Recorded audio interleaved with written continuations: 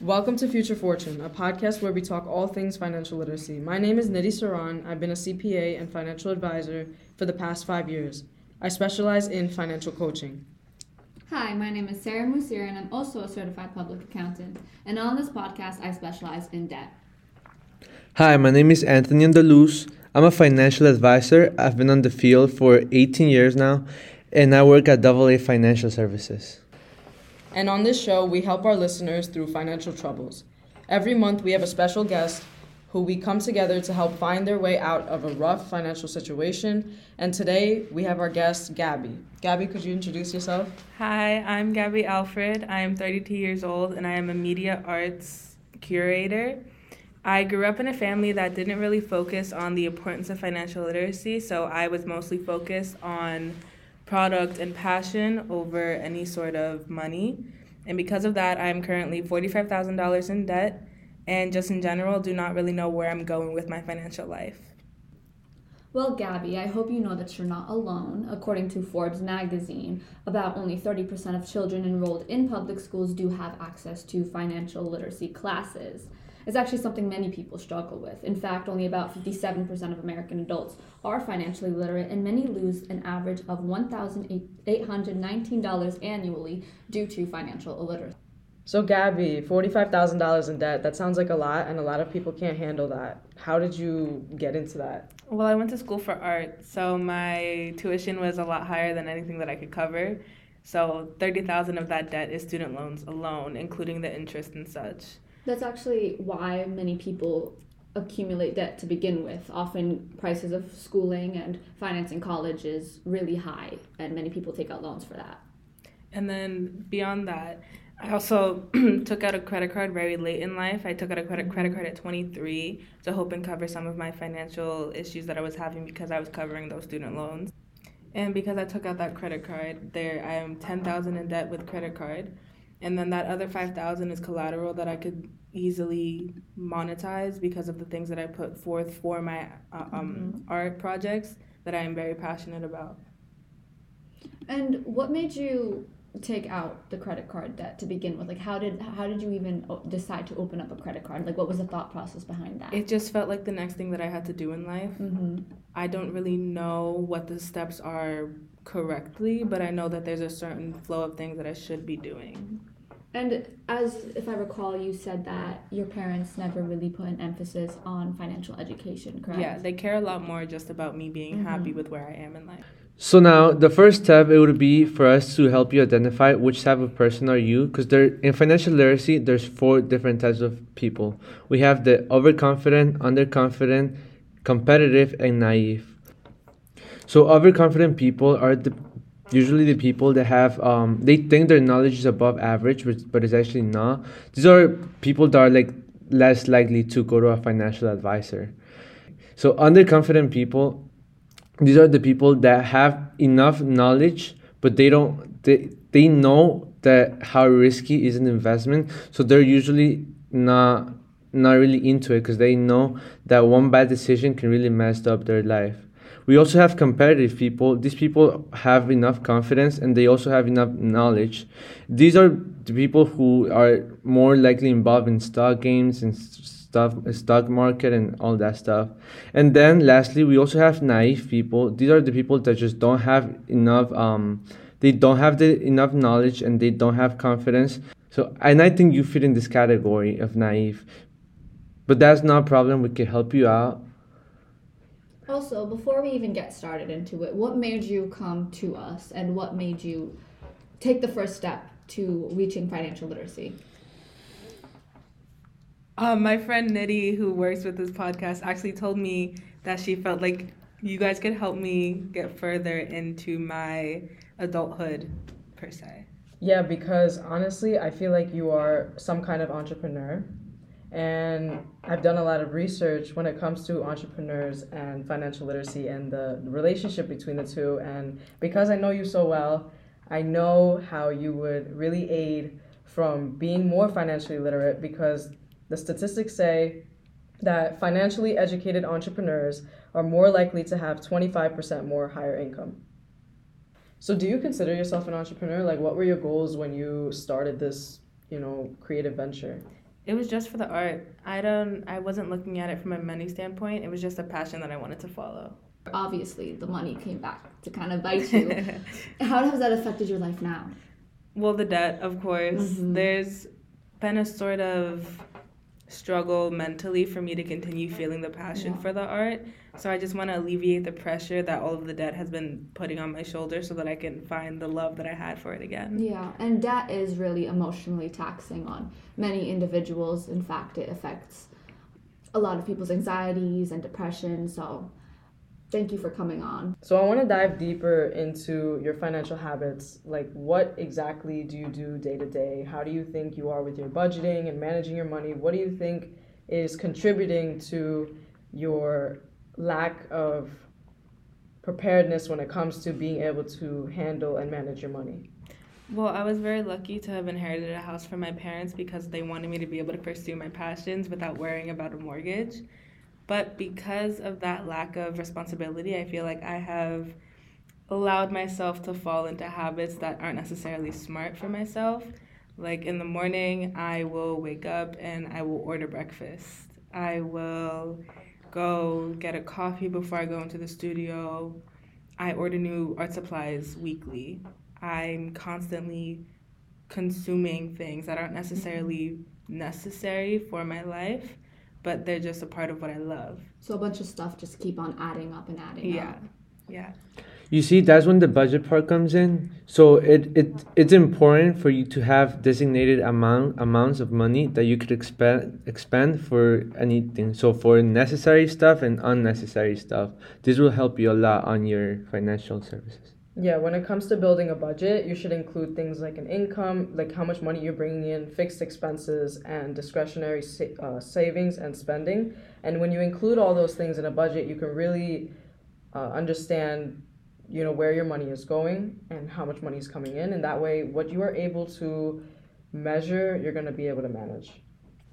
And I also just want to go back to the everyday spending, the breakfast, Yeah. and because one thing I can almost relate to is how tempting it is to buy these extra little drinks and little purchases that do add up over time, especially with the rise of consumerism and materialism.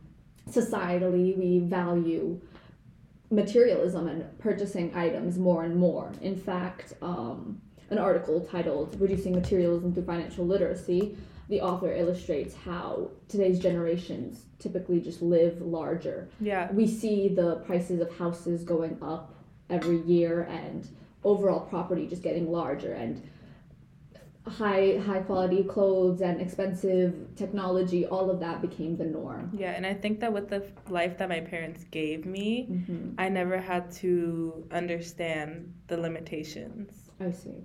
That's why it's important to build the habits now. Yeah, a lot of times people actually spend more than they actually earn. And is that people are just spending way too much money and not putting anything into account for a retirement fund, for mortgages, for other things. And I know that housing isn't something you have to worry about, but this is an issue that can be illustrated throughout many people. Yeah. How well do you stay on top of your monthly expenses and bills?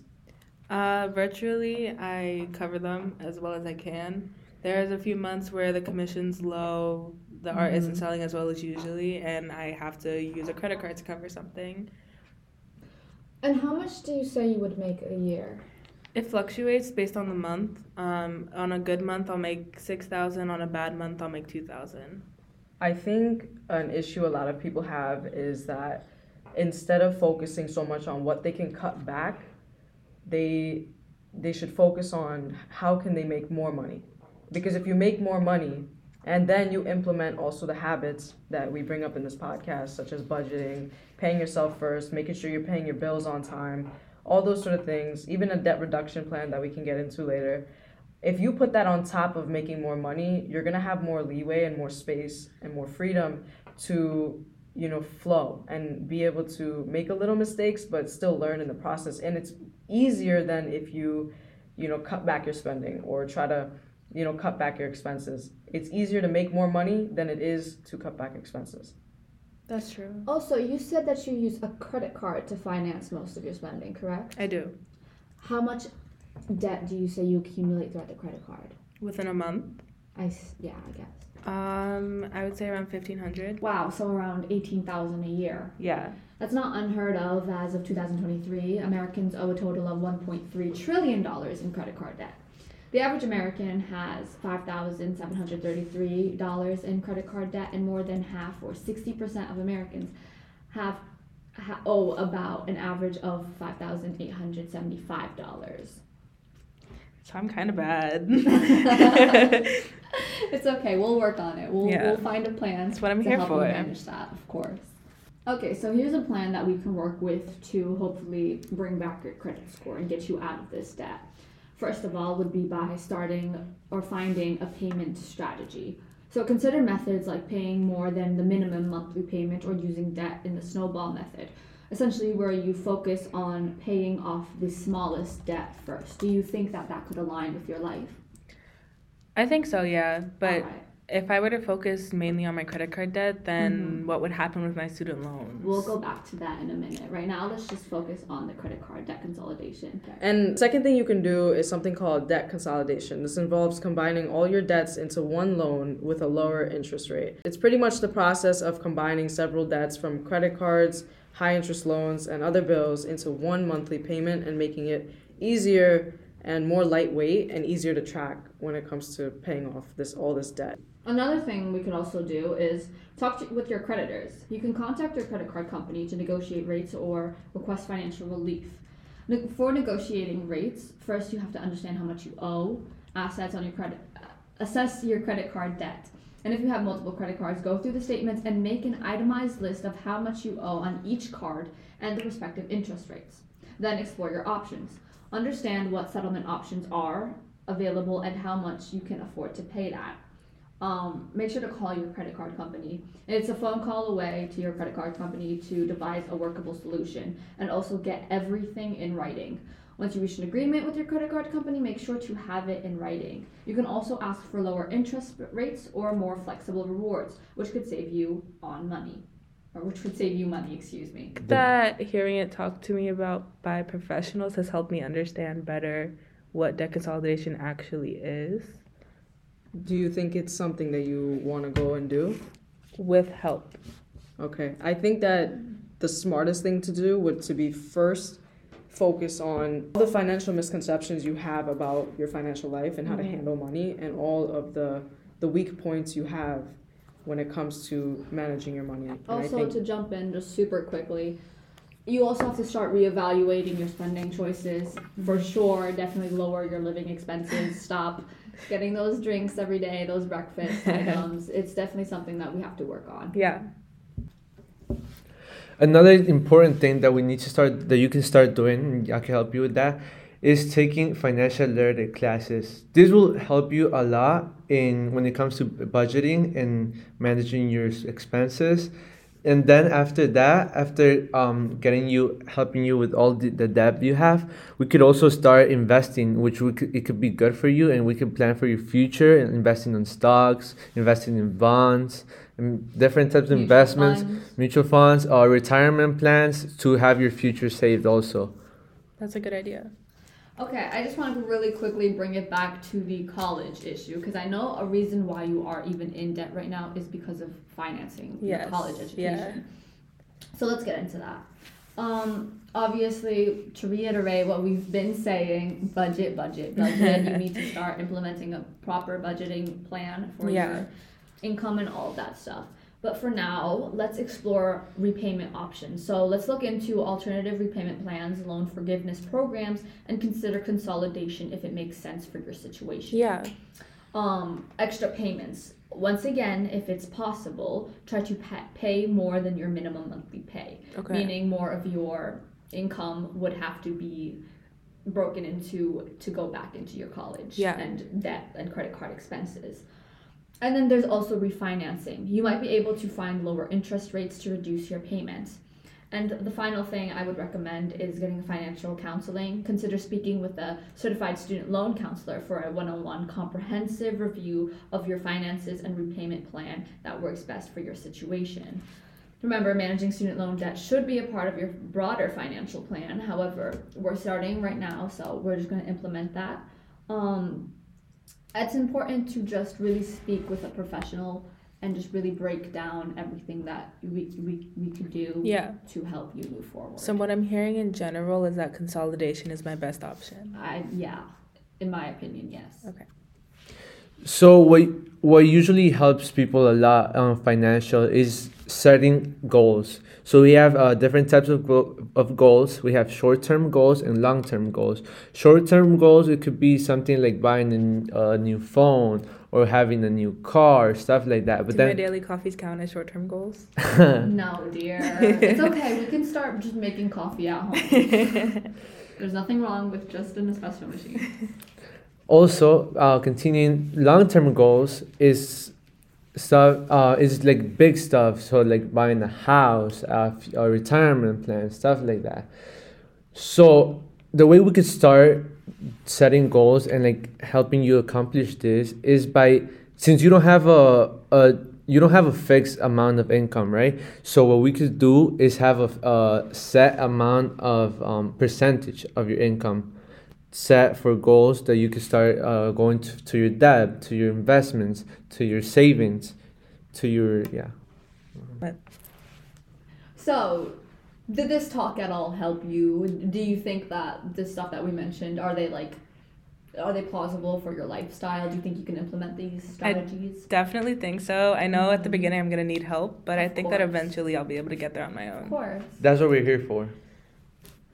And also for the people listening to us at home, it's important to get your kids started really young. It doesn't need to start with anything too complicated. It could be something simple as talking to them about a credit card, a debit card, so they can start being familiar with all these topics. So this will help them a lot in their future. So when they grow up, when they have their transition between high school to college, from being a dependent person and to an independent person, this will help them, and it will make the process a lot easier. It's already stressful for a bunch of people, and it's also important to always visit a financial advisor, no matter your situation, because in the financial world there's always a better path to take that will take you to the next step, to the next level, and you can become more financially literate. So before I let you go, we have this tradition where every month we ask our guests to announce the next month's guest. Okay. So here's this piece of paper. All right. You're going to read it out loud and tell us. Next month's guests are Alan Defina and Michelle Rosen, who are in immediate need for care. We can't wait to have you guys on the next episode, December 6th at 11:20 a.m. Thank you guys so much for listening to this episode. And let's just say our next episode is going to be really interesting.